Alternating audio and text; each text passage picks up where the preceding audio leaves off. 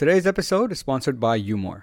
Umore helps us better understand and uplift our mental health with instant screening, data tracking, insights, and targeted exercises. I've had the pleasure of having both co-founders on the podcast, and I really admire what they do and love their vision behind the company. Umore is the AI-powered mental well-being tracker that helps you build positive habits, change behaviors, and share your progress with friends, family, and physicians. Umore's vision is to make mental health as seamless and as accessible as possible. Its purpose is to act as a support and prevention tool and to provide you with the data and insights to help you develop an awareness of your current mental state and stress levels. The way it works is very simple. You download the app for free on your smartphone. You fill in a quick questionnaire that will assess how you're currently feeling, which will act as a starting point, and it will check in with you daily to track your well-being over time and so that you are able to see your progression day by day. Umore also gives you access to many evidence-based exercises which are designed to help you live your happiest and healthiest life. The goal of Umore is to be your friend, is there to help and support you in your mental health journey. And to find out more, you can check out their website at umore.app.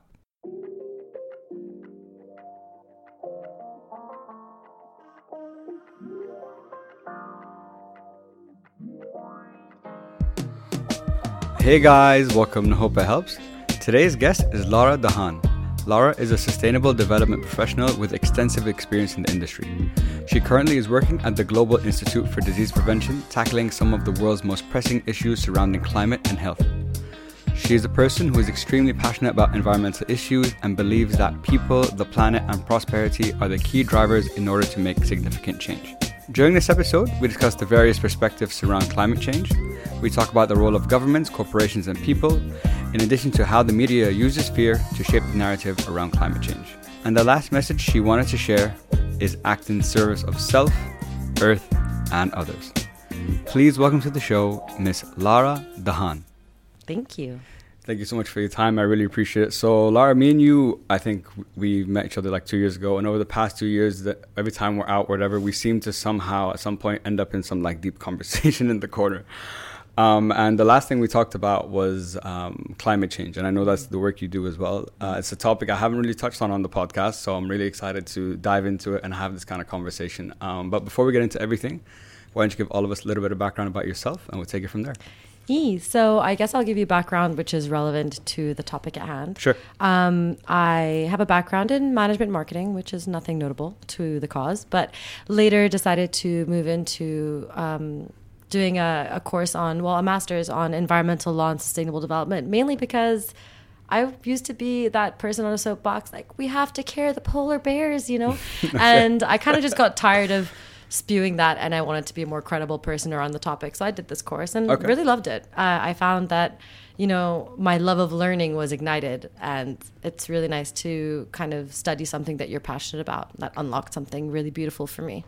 And as a result of that, I managed to find or attract opportunities to kind of live in that space. And I moved to Paris, where I worked for an institution called the Institute for Climate Economics. Okay. There I worked on economic drivers and incentives to motivate climate action. And it was a really great experience. Ended up attending the very momentous COP21. For those of you... Oh, wow, you did? Oh, yeah, no way. No, that was like... I felt too lucky. Yeah, that's awesome. That's a big one. Yeah, and I wasn't so interested in moving to Paris, but then I thought, since that's happening, right, it seems like the universe is a little bit behind this, so I'll go. So that was really wonderful and a great opportunity. And me, I'm not really such a numbers person, but it was really interesting to work on economics and financial drivers. So it really kind of grounded me in my perspective, not just hippie save the world, but like, what are the mechanisms that are really needed to achieve what we want? And then after that, I kind of pivoted into a more broad scope, which was sustainable development. Okay. Working on trying to achieve the 17 sustainable development goals, which are 17 goals for prosperity, people, and planet, defined in 2015. Okay. And the world...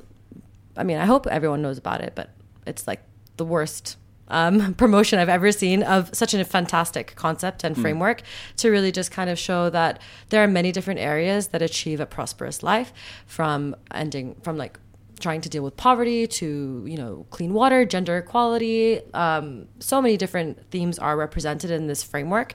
And it's supposed to help be this indivisible, universal map to action for the whole world. Okay. And part of that is climate. So that's where I kind of gave in my expertise. expertise, but like my knowledge, my Yeah, understanding sure. up Yeah, of until course. that point. So I worked there at the Sustainable Development Solutions Network for it's a UN initiative, and it was really great. And then decided I wanted to move to the UAE because I felt like there's such a huge opportunity for sustainability here. I was very passionate about it, but came and of course COVID, Great and timing.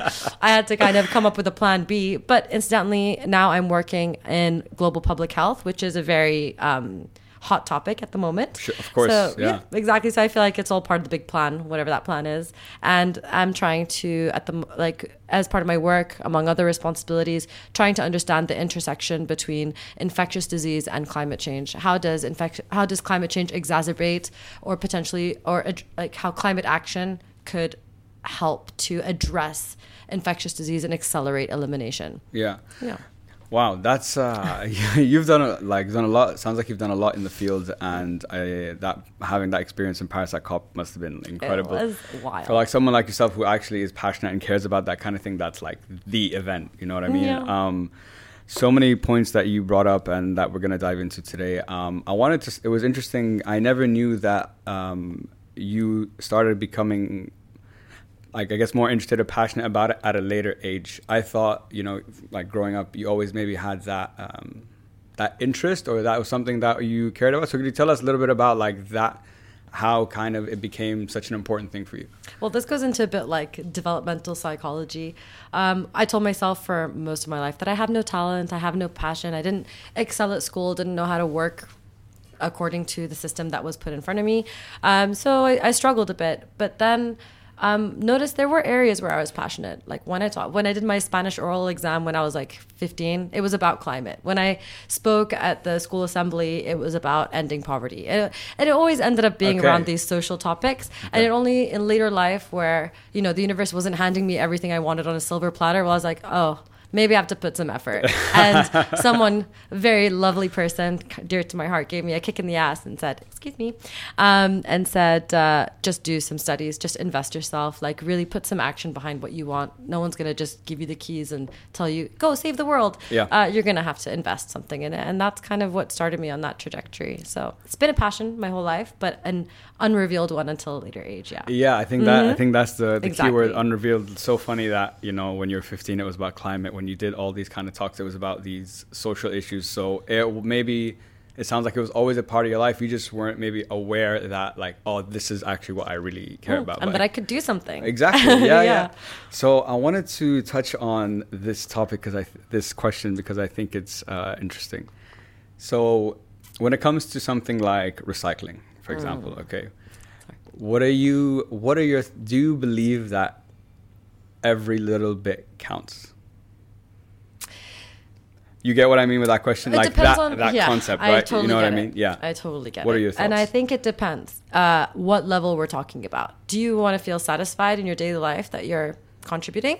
Then absolutely recycle. That makes you feel good. You're actually, like I said before, I took actions to make me more aligned with my values. Sure. Yeah. And if you want to recycle, that's aligned with your values, it's really the statement that you're making to yourself and to your community that this is important. In the big grand scheme of things, absolutely not. It is probably at the very end of the rung of the ladder to say what was going to actually change or impact climate. One amazing and revelatory statistic I came across many years ago, which probably still holds true, is at the end of the day, you've gone to the supermarket, you've bought a toy. I bought a Barbie, for example, for my cousin or whatever it may be. I bring it home, I take the Barbie out, I throw the packaging away.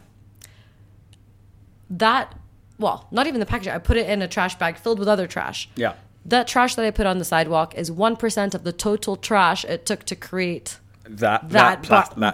Yeah. 1%. So whatever you're doing, it's nice and it's good for you. And I think it creates a really good relationship and statement for yourself. But no. I don't think so. Think so. For corporations, yes. For individual, no. But it will add up. And I think a community that recycles is making a statement. And that's a good thing. And it will add up. But in terms of, is it the low-hanging fruit? It's absolutely not. Yeah. Because I guess that's my perspective on it, is that I get the concept behind every little bit counts. Okay, let's say I'm a person who recycles, like you said, it maybe helps my community, whatever. But something you said that was really interesting to me is, As long as like you feel good about it and it aligns with what you believe, that's fine. My question then becomes, okay, if every little bit counts individually, fine, maybe it does. On the bigger scale, like you said, it doesn't. So then I think about, okay, if on the bigger scale, doing every little bit doesn't count, how do you start to, I guess, influence that change? Because, for example, I'm that kind of person. Personally, I'm not someone who recycles. It's just not a part of me. It's not something not that I don't believe in it. I just don't do it because on that point of does every little bit count, I think I'm like, okay, if I do this, fine. But like, am I changing anything? Whatever. But maybe personally, it doesn't, feel that way. So then the question becomes, how do you start? If that's how, like someone like me, that's how I feel. How do you start, I guess, changing that mindset or that perception to maybe start doing a little bit more or changing, the way you think about those kind of things? The biggest scam about the whole recycling thing is that they've put all the onus on the end user to make a difference and completely distracted from the fact that it's the corporations and the entire supply chain that needs to be made efficient and not you and how you're throwing away waste. Also, like for example, there are 7 types of plastic that are sold widely. Okay. Only 3 of those are actually recyclable. Okay. So corporations, why don't you make all of them recyclable or make 2 types of plastic? Then we'll be very happy to put them in separate bins and that will make a difference. But when you have this very kind of diffuse kind of approach and all the materials that we're being given, how are we supposed to make a difference in that? And then we also have to have confidence in the infrastructure that's available to recycle. Okay. Not everybody has the same mechanism, machinery to be able to recycle certain things. Their collection bins are maybe not made efficient and what. So these policies need to be really well developed in order for them to work. And it's a kind of like a distraction to say, oh, do your part. But like, are they doing anything? Are big corporations making or our governments or whatnot applying the appropriate how do I say this, regulations to help guide good behavior and guide the efficient management and production of goods that we all deserve? I want a plastic bottle. I do. It's very convenient. Everybody, we innovated this and it's wonderful. But, I don't want one that's necessarily going to exist in the environment for the next million years. Mm-hmm. So what can we do about that? And I think without people, the real change that can happen, and this was when I had my dreams crushed at a young age. I was saying that climate, all the plastic, etc. And someone was just like, I have 3 words for you, Laura. Okay. Regulation. I was like, oh, how boring. I don't want to become a lawyer. Like, what do you mean policy? But yeah, throughout my career, I realized how important policy is, because in the end, policy is not a boring thing. Policy is an alignment of values that we all aim to adhere to and perpetuate and elevate in society, because that's what we believe in and what we think is right. Yeah. So yeah, there's still some room for recycling to become a central part of our lives. But I think it starts with a trifecta of governments and private companies and people all agreeing on what needs to be done together and then making that change. And that applies to pretty much every climate issue. Yeah. You can't move unless you have all 3 in agreement, and that's the hardest thing to do. It's I really like how you described it, because personally I've always thought of it from an end user perspective, and you saying that, it's people like say, the end users do your part, but the guy who made this, like the corporations, they like, even if I do my part, it's negligible compared to what they've done to give me like this water bottle or this product or so on. So why are you giving me something that's not recyclable?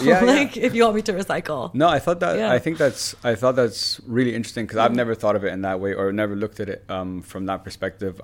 One thing that I think has been a key thing is regulation. Now, when we're going to dive into the fear aspect a little bit later, but when we're talking about regulation, so you're putting in like certain laws to align more with like a green initiative or to become more environmentally conscious and so on, right? But so there's the regulations, and then there's the penalty for those regulations. And correct me if I'm wrong, I don't know the numbers, but the penalty is not is, at least from what I've heard, never significant enough to like force me to be like, maybe I shouldn't, you know what I mean? Or because like, okay, I'm making $2 billion a year, you're I have to pay like what 10 million, 20 million. What is that? That's nothing. I'll make that tomorrow. You know what I mean? So if the penalties seems not to be working, at least, and from my perspective, I don't know the numbers. So if penalty isn't the way, so like there's regulation, I'm not going to follow it, then there's a penalty. Okay. Even with this, if it's not working, then what's step 3? Let's go for step 2, because there is a place for financial penalties. And in the United Nations, it's called the polluter pays principle. Okay. All right. Not necessarily upheld, but it underpins a lot of the policies that they try and advocate for. So how much is a tree worth? That's a great question. I don't know. And this is why the polluter pays principle isn't working. You can't quantify a tree or a river or soil. We don't fully understand our ecosystem. I mean, we have mastered it in many ways, but yet at the same time don't fully grasp it. Okay. And that's why we can't apply a financial system and overlay it on a tree. Like, this is an entire indivisible system where the tree feeds the cloud, and so on and so forth. Mm-hmm. So yeah, in that case, there is a price. It's a very high price, right? It's just being undervalued, which is why it's not motivating change. So the price of carbon is low because people are trying to set it according to what they think they can pay. And like you said, for $1 million corporation, what's like throwing 500,000 here? It's nothing, and they still avoid it. And they still avoid it. So until we're able to, and I just don't think that's ever going to happen. We can't quantify nature. Okay. I think that's fair. Yeah, that's a fair and point. so I like that people are trying to, because that's the forgive me, masculine capitalist attitude. Mm-hmm. That's like, put numbers on everything and things will organize themselves. Create incentives and financial penalties. Yeah. And it has driven a lot of movement. The reason why solar panels are cheaper now is because of incentives to do so. Yeah. So it's great, but it's not going to be the catch-all approach to fix this. Yeah. And so the third thing is, honestly, the climate change issue. It's not an issue. It's an opportunity. An opportunity. Yeah. It's an opportunity for us to address what I will call runaway capitalism. So capitalism has been fantastic. Oil has been such a driver for innovation and prosperity. I am so grateful to its contribution to who we are and what we've managed to do and become. But like now, after the 20th century, and now we're in the 21st century, we start to see the caveats of that approach. Of course. Okay, fine. Like, think about your own life. You try something, then you realize, oh, I made some progress, but like I should probably fix a couple of things if I want this to keep going and I want to keep growing and evolving. Mm-hmm. You have to do the same with this. But unfortunately, just the way the system is kind of built, it makes it really difficult to evolve and change. Things are pretty much set in their ways in terms of we want growth, when, growth might not be the best marker for prosperity. Certain amount of growth, absolutely. Yeah. But like this expedited growth, actually eventually, in many graphs, many scientists have indicated that, there is a plateau of when growth meets benefit. And yeah, of course. Yeah. And we need to just learn where that is and start to change course. But right now we're just keeping on the up, and the up is not going to work in a finite system. And that's the rub on climate.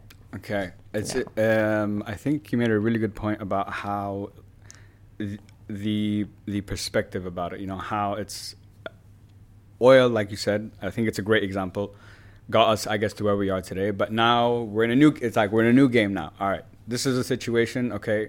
Oil's still very useful, very helpful, but now we know more about lots of other ways that we could do it. They might not be as cost efficient. It might take longer to do. And those kind of points is what, hits the wall against that whole growth mindset that you were talking about. So I think it's very challenging to convince, if it's challenging to convince a person, I can't imagine what it's like trying to convince a corporation to completely, even if it wasn't even just to start moving in that direction, you're going to have some friction, some resistance. So you said there has to be government, people, and corporations. Now, okay, government can put the regulations, people can do their part, and businesses can, try to create more sustainable initiatives and make their products maybe more environmentally friendly. So even with all those three, I can't find, in my mind, I don't know, you would know more. And I don't see a way that all three are actually going to be like, or an example of that at least. So it's not gonna be a positive. Okay, yeah, that's fine. But that's so fine. the role of government is to regulate. Yeah. The role of the private sector is to innovate. Yeah. And the role of the people is to create demand. Okay. All right. So for example, Nestle, guy, this is completely just, I know this is true, but the facts are not, but this happens everywhere across the world. So let's take it as a myth or an allegory or something. Nestle builds a factory in Minnesota. Not factual. Maybe it is. But this is basically what happens. Nestle builds a factory. They pollute the water system because they're using it to, manage their machinery for whatever reason. The environment starts to degrade. The people in the town, their water is polluted. They're upset. They're angry. So 10,000 people over 5 years fight tooth and nail every single day. Bad publicity for Nestle, petitioning the government, etc. And what does Nestle do? Completely greens that facility. Okay. Thing is, there's so many issues going on right now, and corporations will respond. If people don't buy their product, they're an animal like that. They only supply and demand. Very simple, yeah. So, that's true. but there's just too many issues and too much, I can't find a better way of saying it, but bad behavior. Okay.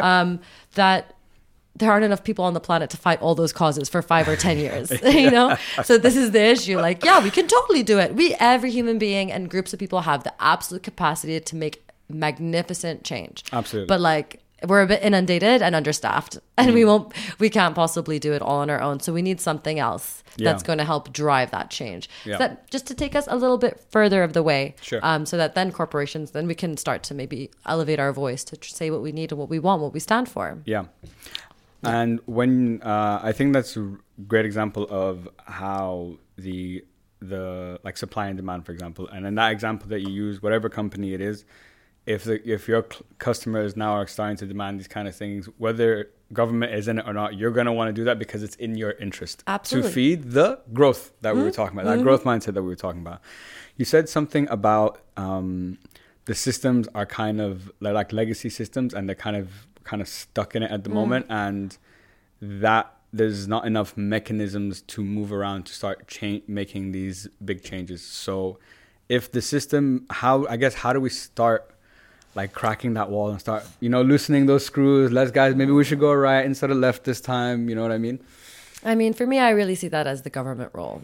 Okay. Yeah, I think changes in policies, taxation, things like that, to the right people for the right purpose, would be the way to kind of chip away at that. And then the people come in and they kind of give voice to, yes, please do that. Yeah, we support you. And you're going to get my business if you you're going to get my business if you follow these policies. That kind of air is what we need. Yeah. Yeah. But my overall and arching thing is that climate change is a human opportunity. Everyone's really fear-mongering right now about it. Yeah. The thing is, climate disasters have happened since the dawn of time. True. There's also, and the discord, in the climate space, is really exhausting. Some people are like, everything's cyclical, everyone's just trying to make you afraid. Other ones like, private corporations are killing the planet, and we're all gonna die in 10 years, and everything's gonna be underwater. I'm not saying either are none of those arguments are actually relevant to me overall, because they're fear-based. Climate is something is important to us. Our environment's important to us. We thrive only in a healthy environment.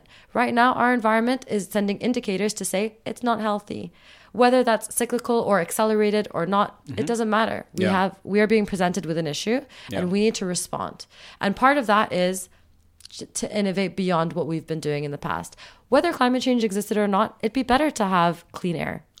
True, yeah. Whether climate change exists or not, we should manage our water better. We should try and yield more crops. We should, treat animals with respect. These things are not climate dependent. We should be doing them as part of our evolution as human beings. Yeah. So that's really where I want the climate change discussion to start to go. Everyone's going to die. Yeah. No one survives this place. Yeah. Newsflash, spoiler alert. How do we want to live? Yeah. Do we want to live trying to make the world a better place, make our lives more fulfilled, more prosperous, etc.? Or do we want to, scramble and succumb to these issues and never really take the opportunity to come together and do something beautiful with it. Yeah.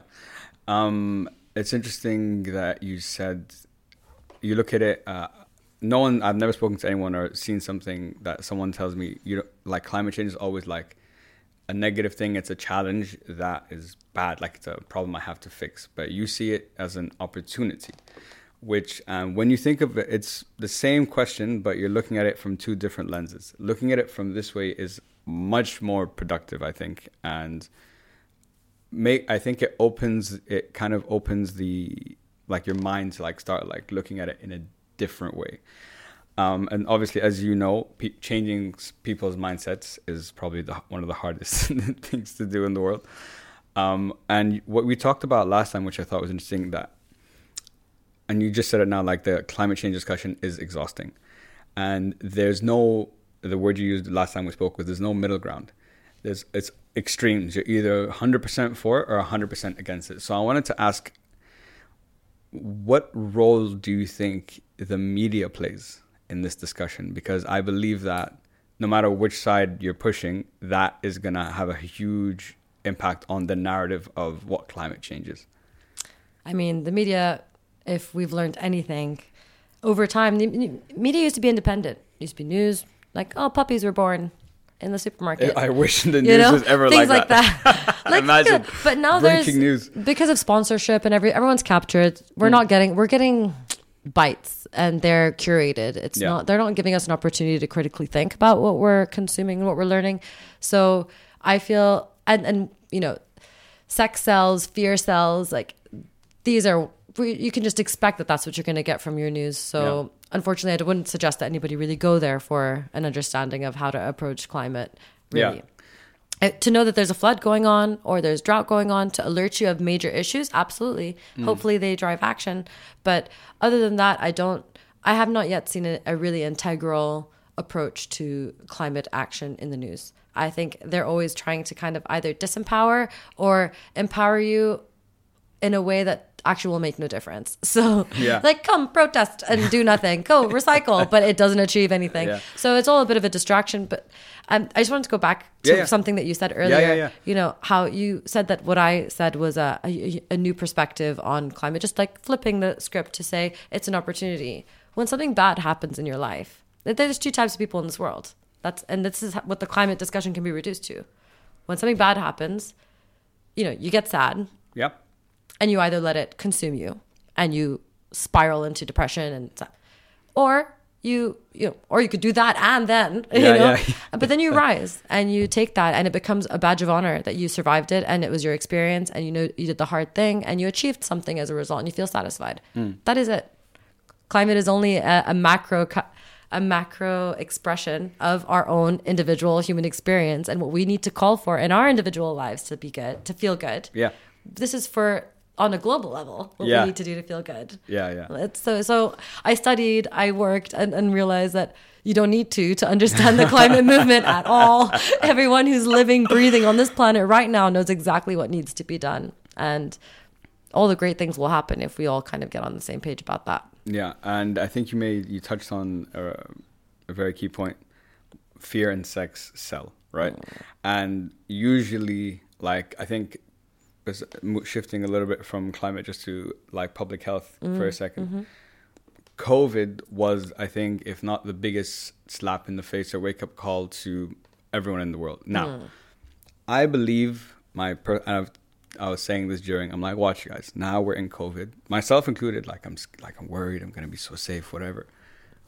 Watch in 2 years, you will go back to living your life 90% the same way. I think, and like you said, there's an opportunity to do something, right? But us as humans, naturally, I think, like on a global scale, it's rare for us to be proactive. If things are going well, everything is good, whatever, why should I do that? That's the thought, that comes in your head. But then when something happens, you're like, oh shit, oh my God, I have to do something now. So I don't know how we can be, as a human race or whatever, become more proactive because our nature is to just revert to one, like crisis averted, revert to default. Usually there might be some, I'm not saying there's no change, but there's not, and you probably haven't changed enough to really like make an impact or in your own personal life, I'm saying. I mean, what we're talking about is one small segment of humanity. Yeah. There is survival, 100%. Yeah. And then there's homeostasis. So it's like animal kingdom. Okay, survival, I'm running in the savannah and like chasing. And then the lion stops chasing me, so I chill and I drink my water and everything's good and well, and I'm just going to go find another buffalo and etc. Exactly. But like we're a little different to that. We have that. But then we also have this, when homeostasis is achieved, we start to create, we start to innovate. We build new things, we imagine, all that. So this is the part that I feel, we're not paying attention to as much, and we're all in our animal body at the moment, like this animalistic, like fear, safety, and COVID pulled the rug out from underneath us. And I feel big time, yeah. I think we're very lucky that this lesson happened it could have been so much worse, right? And then we got to learn and prepare ourselves as a community for if something worse does happen. But I was really excited when COVID happened, in the sense that I was like, finally, the world will see, because climate was too much of a diffuse issue, that was going to happen in like 20 years. This was like now, your life now. I was like, now people will see how connected we really are. And maybe we can all come together. And you know what? I'd give us a B- as a community. Forget the news and all that corruption and whatnot. Okay. I'll give us a B- as a community that, the world's still standing and moving. Humanity is really good. Like we could, so many worse scenarios could have come out of that. But we're civil. A lot of people did stay home. And I don't think we did it because government told us to. I think we did it because somewhere deep down, that narrative around this is for each other, which was a good narrative to send out. Like those who responded to it, that was a nice feeling. I do care about my grandma and your grandma, and I'm going to stay home, and that's a symbol. Or even if you don't believe in masks, I'm going to wear it because it's out of respect for you. And all these things start little emerging. They're not very valued now, but I thought that they were very beautiful expressions of our humanity. And in other cases, there were some negative things. But I think on the general population level, we did very well. Interesting. COVID. You give us a B-. I don't think I'd give us a grade that high. I would have thought, I'd say I'd give us a C. I think we passed it decently well. All the things you're talking about, in terms of what it did from a community aspect, how we started to think, like take that extra step, maybe like, okay, let me wash my hands, your grandparents, whatever, you don't want to do it. So there's a lot of, like, all the things you said are beautiful and it's great, and that's what did happen. But it came, but again, if we're going back to like, where is that coming from? It's fear. At the end of the day. Yeah. So I guess listening to this example now, I'm thinking about, I guess fear can play a positive role, but is there another way? Fear is necessary. It does trigger us, and we need to. But what happens when you see fear? Do you become afraid, or do you kind of like look and say, okay, what is the antidote to fear? You know it. Action. Love. Oh, love. The antidote to fear is love. Actions that are underpinned by love. So when communities were cut off and grandparents were sitting alone, there are people going door to door, making sure they had food.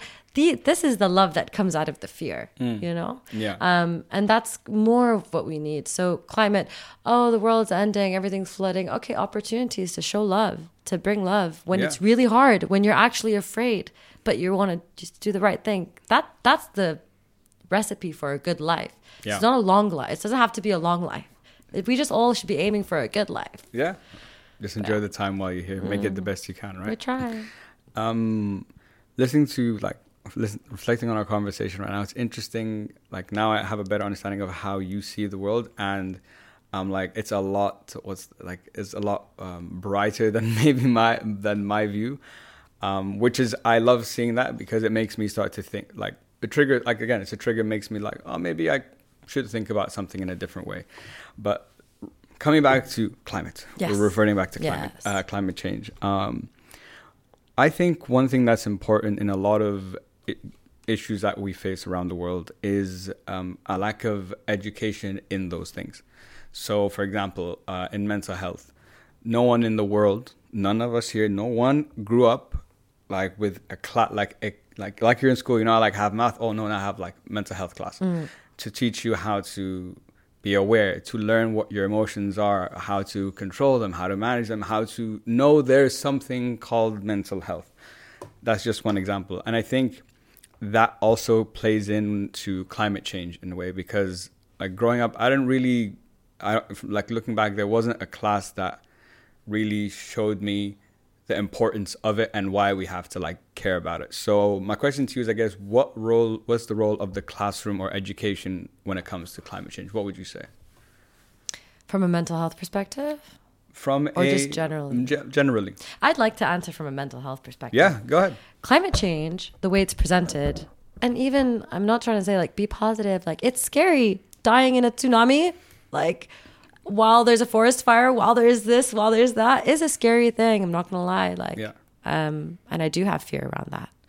But imagine how much further we'd get in discussions if we weren't anxious or if we knew how to deal with our anxiety. Yeah. Imagine how much further in negotiations we'd get if we didn't take things personally. And these are things you learn in mental health. These are things you learn in healthy relationships. So yeah, I do feel like there's room for that in the classroom. I think it would take us a very long way in dealing with some of the world's most pressing issues. Yeah. What else in school? I think cultivating a relationship with nature. Also cultivating an understanding of philosophy. Okay. Because in the end, I think also what's been eroded over time that initially or in the past has propelled civilizations into great places is philosophy. And right now we don't really have that. We have economy. Yeah, that's true. And that's our value system. Make more money. This is good. But if we could just shift, like money is good. It helps us achieve things, and trade is age old. That will not stop. But like trying to figure out how to also divide that discussion into what is well-being. You know, what is it I care about? How can I live? And I really believe that there's no one out there who believes, like, there are very few, and they're meant to teach us something, like sociopaths and serial killers. Sure. They're really a small part of the population. The rest of us generally are good. If your bag has not been stolen at the airport, like, life is good. People are good. Yeah, that's a good day. That's a good day. There's a lot of trust. I mean, not everywhere, not all the time, but overall, this place would be absolute anarchy if we didn't all have values ingrained in us, either in our DNA or instilled in us through parenting, through society. Yeah. We're not in such a bad place to do that. But I think more emphasis in that in education would really help us be on the right footing to be able to have discussions with people who are different to us, come up with innovative solutions, and really feel empowered to do the hard things. Yeah, exactly. I think what you said, that like the different areas that education plays into all these areas, like mental health, like climate change, and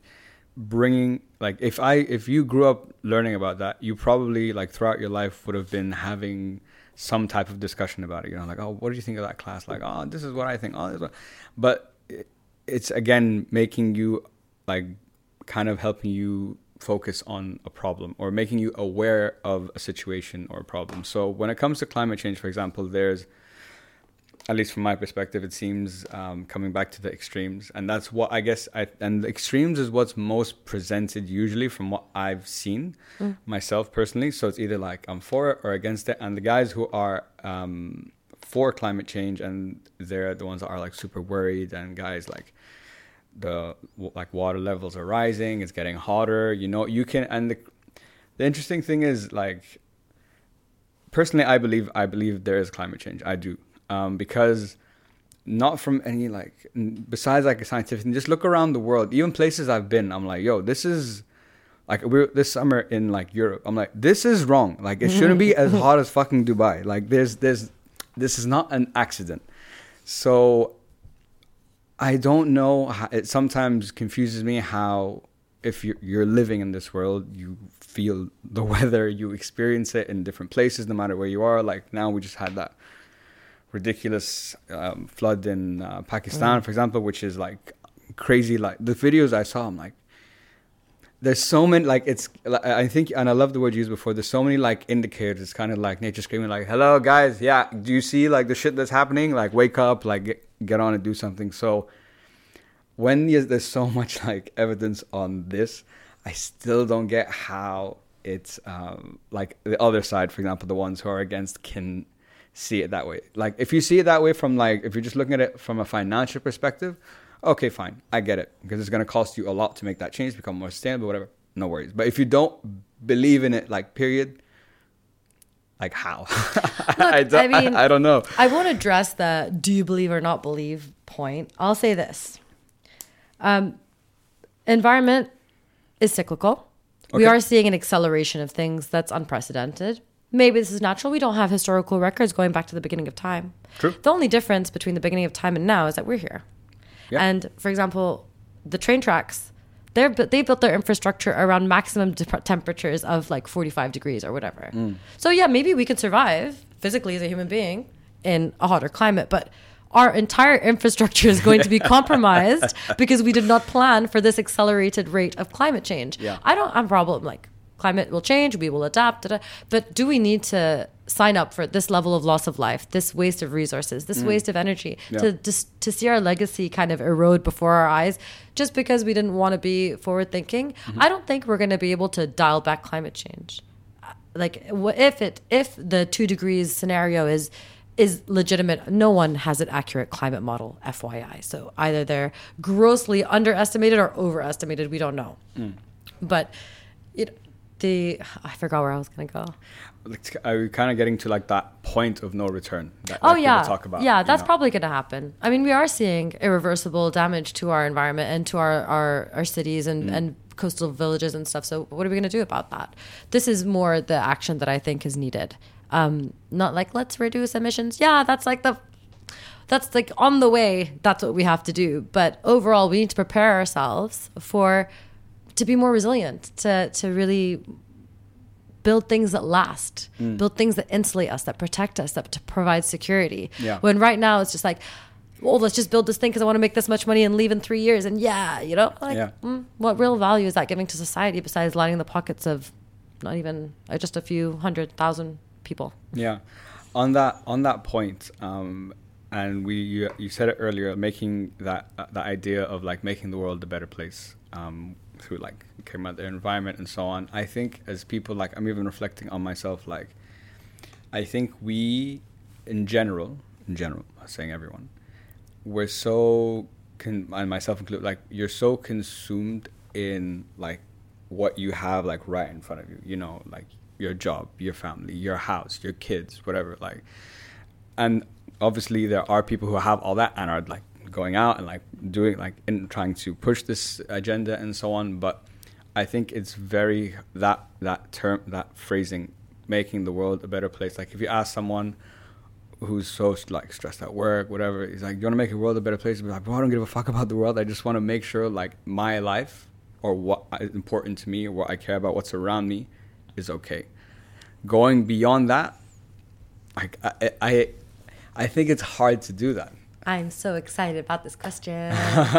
Tell me. Oh, how to put this into words. What is it like? Make it a little bit better place is way too Care Bear. Yeah, I say it because essentially that's my overarching thing. But what I really believe the opportunity is to make your life better. What makes life good? And I don't think anybody can really deny that when you do something for another person, it feels good. Yeah, I find sometimes if you feel like you have the time and you pick up a piece of trash and throw it in the bin, you kind of like pat yourself on the back, like, I did something. You didn't need to. No one needs to be anything. Everyone can be whatever they want.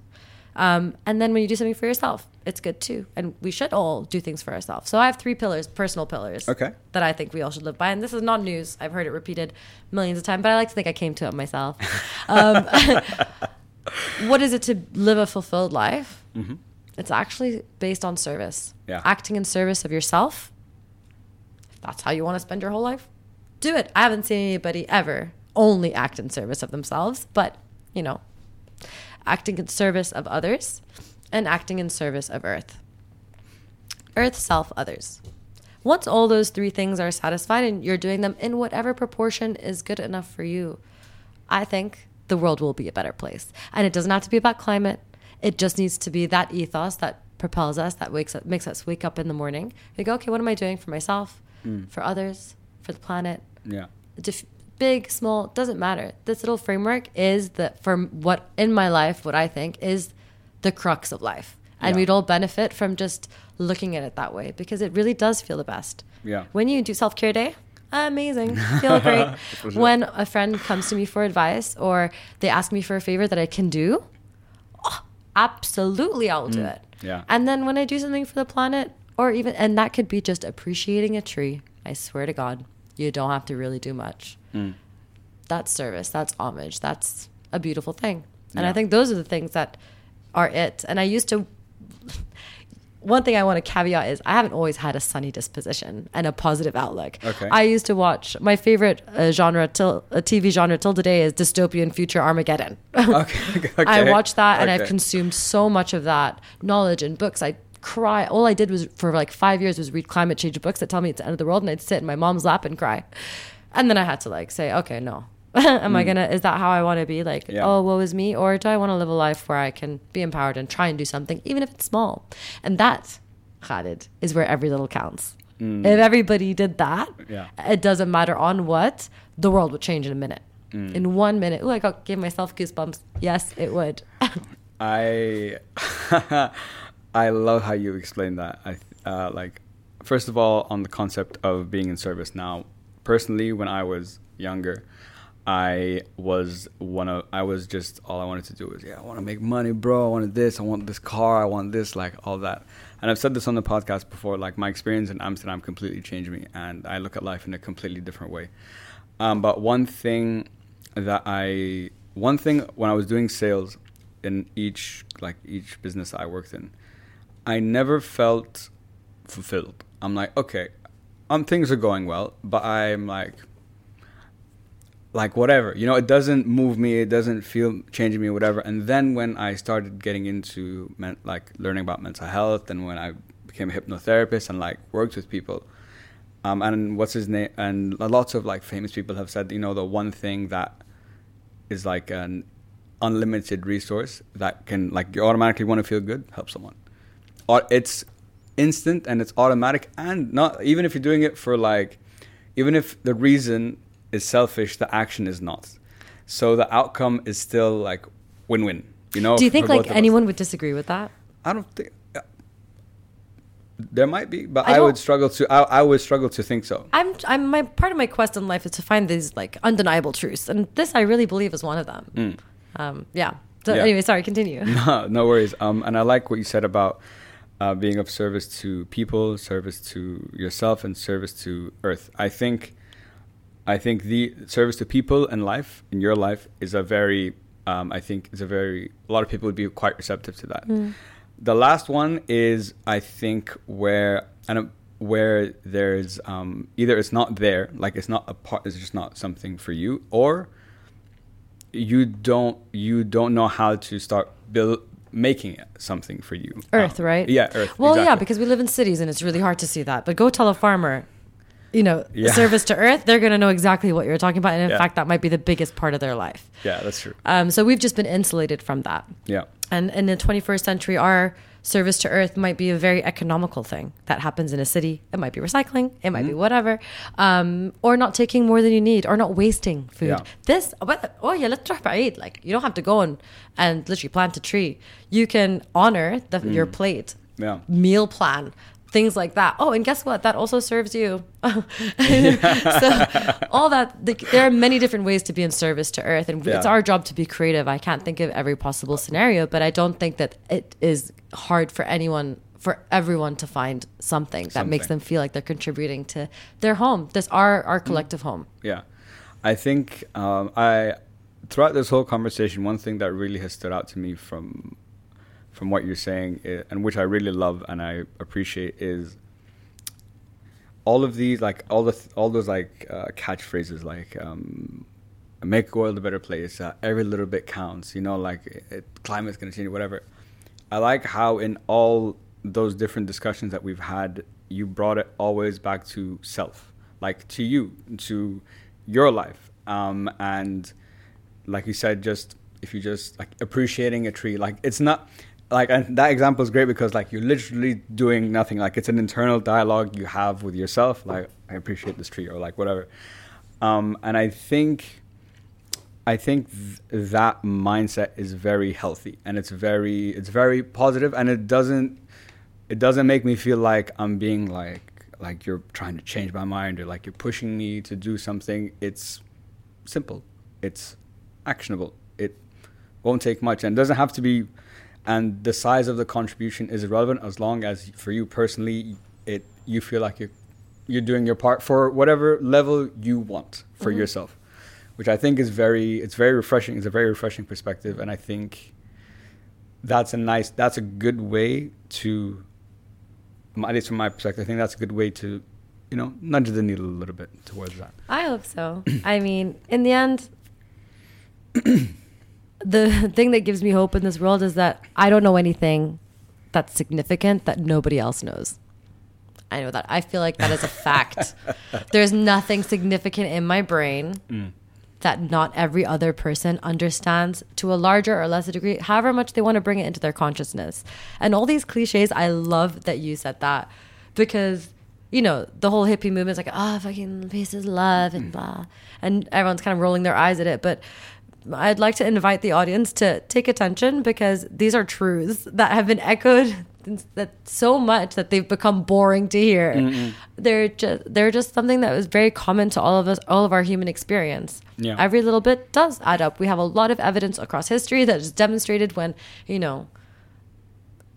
every person that protests made a crowd or whatever it is, and instigated a change and whatnot. True. So, I mean, I think if anyone wants to do a little bit of reflection, go look up the top cliches in the world and feel inspired, because that is truth. That is what we have collectively come up with to kind of guide our understanding of why and how we're here, why we're here and how we should move through the world. Like you're saying, the cliches there for a reason. They are. Yeah, they didn't come out They've just been done to death because we haven't acted on them. Fair. We need to get to cliche level 2. Exactly. But until we really absorb this, we won't. No, it's exactly that. I totally agree with you. Laura, I just have 3 more questions for you.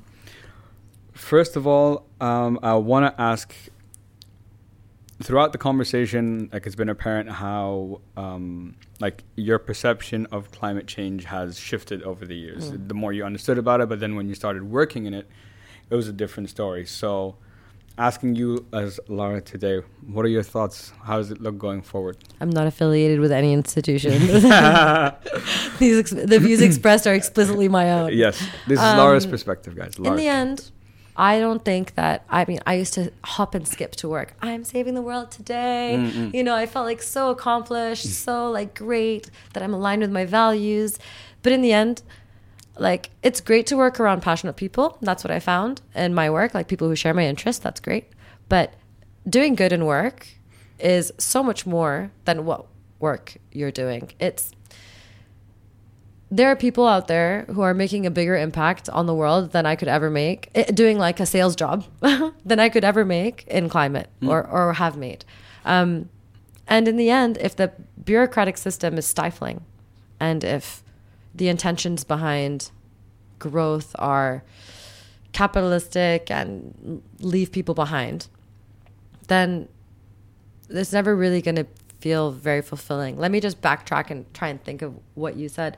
The system is broken and it's not serving us. So anything in that system is not going to provide that sense of well-being and goodness. We try with our work to feel like, super aligned. But the people who are feeling the most aligned with their purpose and goals and values are the ones who are probably doing small-scale farming, small-scale like education, everything like very ground level, very close to the earth, close to the like grassroots kind of grassroots. Thank you. Sorry, I should know that. I should be at the tip of my tongue.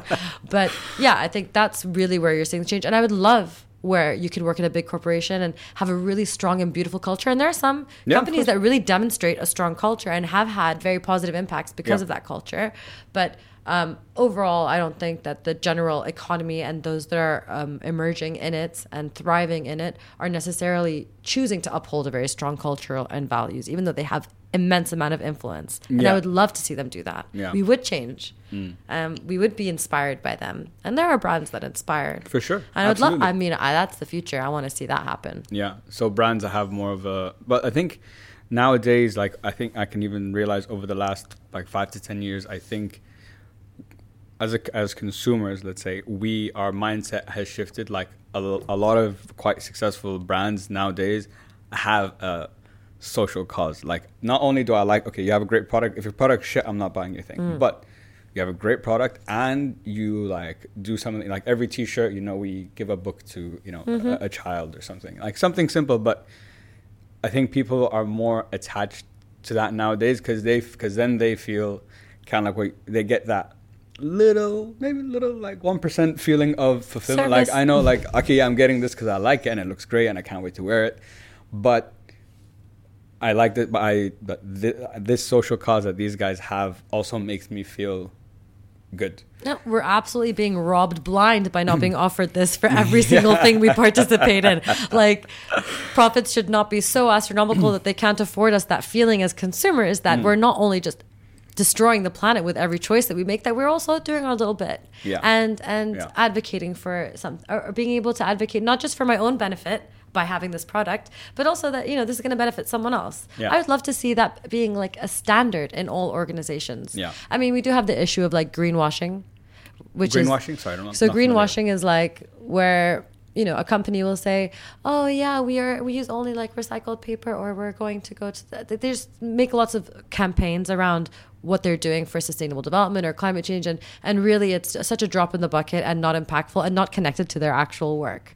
So it's very external. Anything that's being done to innovate and align with climate or sustainable development needs to be done internal in the organization, not giving charity necessarily. I mean, small scale t-shirt for t-shirt, that's great. But I think I'm talking macro scale. This term greenwashing kind of emerged with like Shell and the big oil companies like saying, oh, and we're doing this. But it's really just they're trying to put that in the forefront of the messaging when there's a lot worse stuff going on, and it doesn't. The rest of their actions don't align with that activity, that whatever they're doing. It sounds like in that example I used. So greenwashing, from at least now my understanding, is I'm trying to grab the attention of the communities or people who actually care about those things. That's why I'm doing it. So, and I think the examples you used were great. Like, I'm an oil company, but I'm doing this. It doesn't really fit. But I'm just, it's attention grabbing. But one thing throughout our conversation, and you've said this many times, and this opens a huge topic. But I'm gonna try not to like dive so deep into it because we'll be here for like hours. On the concept of it's all a distraction. You said that word like multiple times in so many of the different discussions that we've made. And I've never thought of it of that way, or not necessarily thought of it that. I've never been aware that I'm being distracted from what's actually going on. And this is happening not just in the conversations that we've had today, but in news, in health, in everywhere. You're trying to paint a picture that's not really the story or not really the solution. So I guess the question becomes, if I'm constantly being distracted in so many different ways, whatever, how do I think it's impossible to not be. You will even if you try, I think you'll always have some blind spots until you have a conversation like this that maybe opens your eyes to certain things. But if you're constantly being distracted, how do I take a step back and look at it more objectively? I'm like, okay, what's actually going on here? That's such a great question. I will backtrack on the word distraction. Okay. A little bit. We are distracted. I don't know if any of this is really intentional. It's just happening. That's why I call it runaway kind of capitalism and all the things that come with that, which is creating fear and driving business and whatnot. Pharmaceutical companies are very powerful and capitalized a lot out of COVID. I'm sure they did provide solutions, but then also They probably did some actions to maximize profits that were not necessary. So this is just the way the world works. It's not a news. But I would say that it's less about distraction, more about disempowerment. What's happened is we've kind of congregated in these cities. It's like, we don't know. We need to be told what to do. We need rules and regulations like, no, you do this, it's illegal, this, that. And we've kind of given up our agency and accountability to governments, who are also just comprised of people. And over time, that just kind of makes us feel like, oh, we don't know, they know. Let them tell me. But actually, you know how and what you need as a life. Yeah. And you have every right to demand that and to strive for that and request it or whatever, advocate for it. So I think the way that this is all kind of going is it's just disempowering us to make us feel like, oh, you can't do anything, just listen. So like the best thing to do out of COVID would have been, oh, there's a health crisis, I need to be healthy. But instead it's like, government, what should I do? What should I take? And it's great that we have that messaging and support. And I think it provides a lot of security and stability mentally. Like I know that living in the UAE during that time was amazing because everything was very clear, black and white. This is what you're gonna do, and nobody disobeyed. And I actually loved it. I loved to see how people were respecting the rules. Yeah, and it made me think, and it made me think like, okay, so in another situation, maybe we can also be as respectful and as successful. So I think kind of giving up our agency a little bit and feeling like we can only do what we're told, rather than like kind of knowing intuitively and taking the effort to define for ourselves what our needs are and what we need to do. I think that's what's missing. So everyone's watching the news, cool. But are you critically thinking about how that applies to your life, whether you agree or not? Not to go and fight on Twitter, but to decide, how does this information help you, hinder you, or present an opportunity in your life to do something different? And I think that just that little note is not being said and people aren't noticing, and we're just kind of zombie mode. I'm not saying I'm free of this. I'm the same. Zombie. It's easier not to think. Let someone else think for me. Why? That's true, yeah. But if we all start thinking for ourselves, considering that we all, as we mentioned before, have some core truths, bring out those core truths, that'll help guide us in hand with government, enhance our ability to create demand so that government and corporations can respond. And then, guess what? We made the world a better place. I like what you said about the concept of agency and like letting that go and being the kind of taking no accountability for ourselves. Like, oh, if something happens, that's what the government said, so I have to, it's not my fault. It's just that. But again, you do have, if you really care, again, you have to care to go learn, to go take that knowledge, to think about the stuff critically. Like the news example you said, something my dad always tells me. So personally, I really don't. I really hate watching the news. I really, really hate it. And that's why when you said earlier, like, oh, news, puppies, I'm like, I wish it was ever that. Once upon a time. But it's always so like negative. It's always, literally, I can't remember like watching the news one day and being like, oh, that didn't make me feel like shit mentally, or make me empathize or feel bad for people in different places who are less fortunate or have struggled or whatever the case might be. And my dad always tells me, he always says, like, you have to read. He's like, everything that happens in the world, and kind of touching on your point, because we're all connected, everything that happens in the world is going to affect you here today. Like, he'd use the example of like the whole oil thing now. Like, look, like the prices here, for example, that we're paying, it's gone up like 50%. He's like, yeah, see, because of what's happening there in Ukraine, for example, look at its effect. He's like, look, it's affecting your life like here today. This is, I know, just a side note, but just based on like what you were saying, it kind of triggered like that. Take it back to climate. Yeah, what's happening over there is going to affect you. Yeah. A flood in Pakistan or in the Philippines will create mass migration, and people will need to move into cities, try and find work, creates more competition, more pressure on resources, more pressure on infrastructure, and it will affect you. Yeah. Everything. We are now way too interconnected for us to believe that anything is away. Anything is over there, like nothing. You don't throw anything away. It's all sitting in the Pacific garbage patch or underground or what. Like, there's no away. We're all here on one place, and we're so interconnected now that you're going to feel the ripples of every action. And it's a really good point. I don't know if I've ever. I mean, news used to just be kind of matter of fact. Now it's very emotional. I think that's the difference. And in terms of good news, for so many years I wanted to start like some good news network. And I'll tell you what, they exist.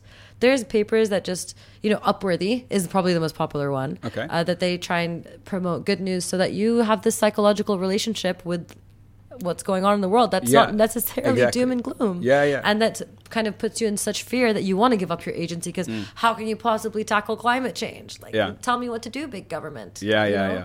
And then these little stories kind of give you little impressions that, people are capable of, feeling good, making change. You don't have to worry about the big problems. You can just work on your own and things will ripple and become better. Yeah. Or at least more We tolerable. hope so. But yeah, so no, I don't see that. I don't know if there's ever been a time where the news wasn't operating with some form of agenda, but that's okay. We just have to have an agenda of our own as well to complement that. That's a good point. News can be news. It can be and take whatever shape it takes over the many generations. But what are we doing? How are we receiving that news? That's the question. Yeah. And we're not currently tailoring that or actively engaged in how we're absorbing it. Yeah. I love how you brought the example back to climate change. And again, like the example that you just used, like with the flood in Pakistan, for example, and how like people are going to now move and that's going to create this and this and this. And like my train of thought would never like go to that extent. But listening to you say it, I'm like, God, actually, she's right. Like that is what this, you don't have a choice. That is what's going to, like on the big scale, that is what's going to happen. And on the point that, like we're all like to believe nowadays that anything that happens in the world is not going to affect you in some way is, I think, naive to think. But also, I'm speaking myself here. Honestly, guys, this is not like if it's as long as it's like, even if I'm not thinking of how it's affecting me personally, and I think maybe there's a lot of people that feel this way. If it's not like here, like in like here, like for example, outside my house, like, oh, okay, I'm like, it's fine, like we're good, you know what I mean? But I think something like that I think it's a personal thing. I think everyone has their own levels of awareness when it comes to stuff like that. Lara, I could probably sit and talk to you I'd love to. for 1,000 hours on so many different topics. But I want to round off the podcast that we've talked about with climate change. And I wanted to ask you, I have 2 questions left. These are questions I ask all my guests. Okay. So first, I wish you'd sent those to me before. No, I know those. Some guests ask for questions. Those 2 I never sent because I want them to be instinctive. So if I ask you, Lara, looking back, either personally, professionally, or whatever, if I ask you the question, what are you most proud of for yourself? What would you say? Honestly, just believing in myself. I don't always believe in myself, but the times that I have has led to some really wonderful things. And I hope that everybody gets a chance to believe in themselves either every day or at least sometimes. Yeah.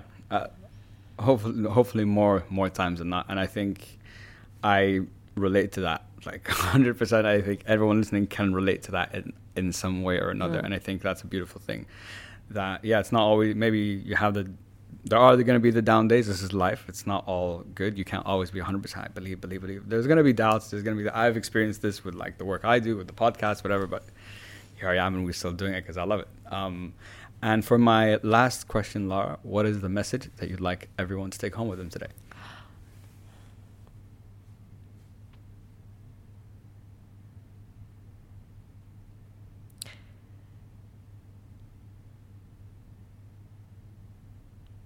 Everybody knows exactly what needs to be done to quell this fear that is resonating and being promoted in front of all of us.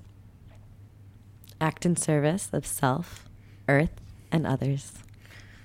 I think that's a perfect way to round off the podcast. And I love what you said about everyone knows what needs to be done. The question is, and I include myself in this, do we do it?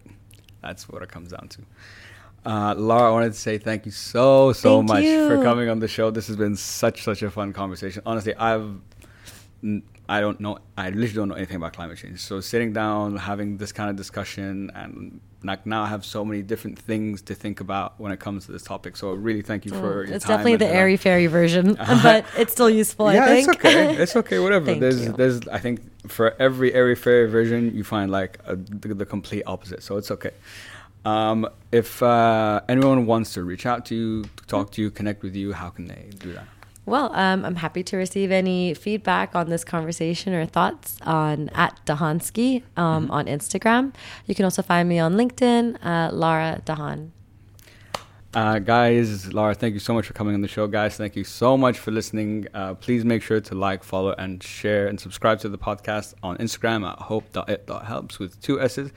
And as always, guys, I hope it helps. peace. Perfect.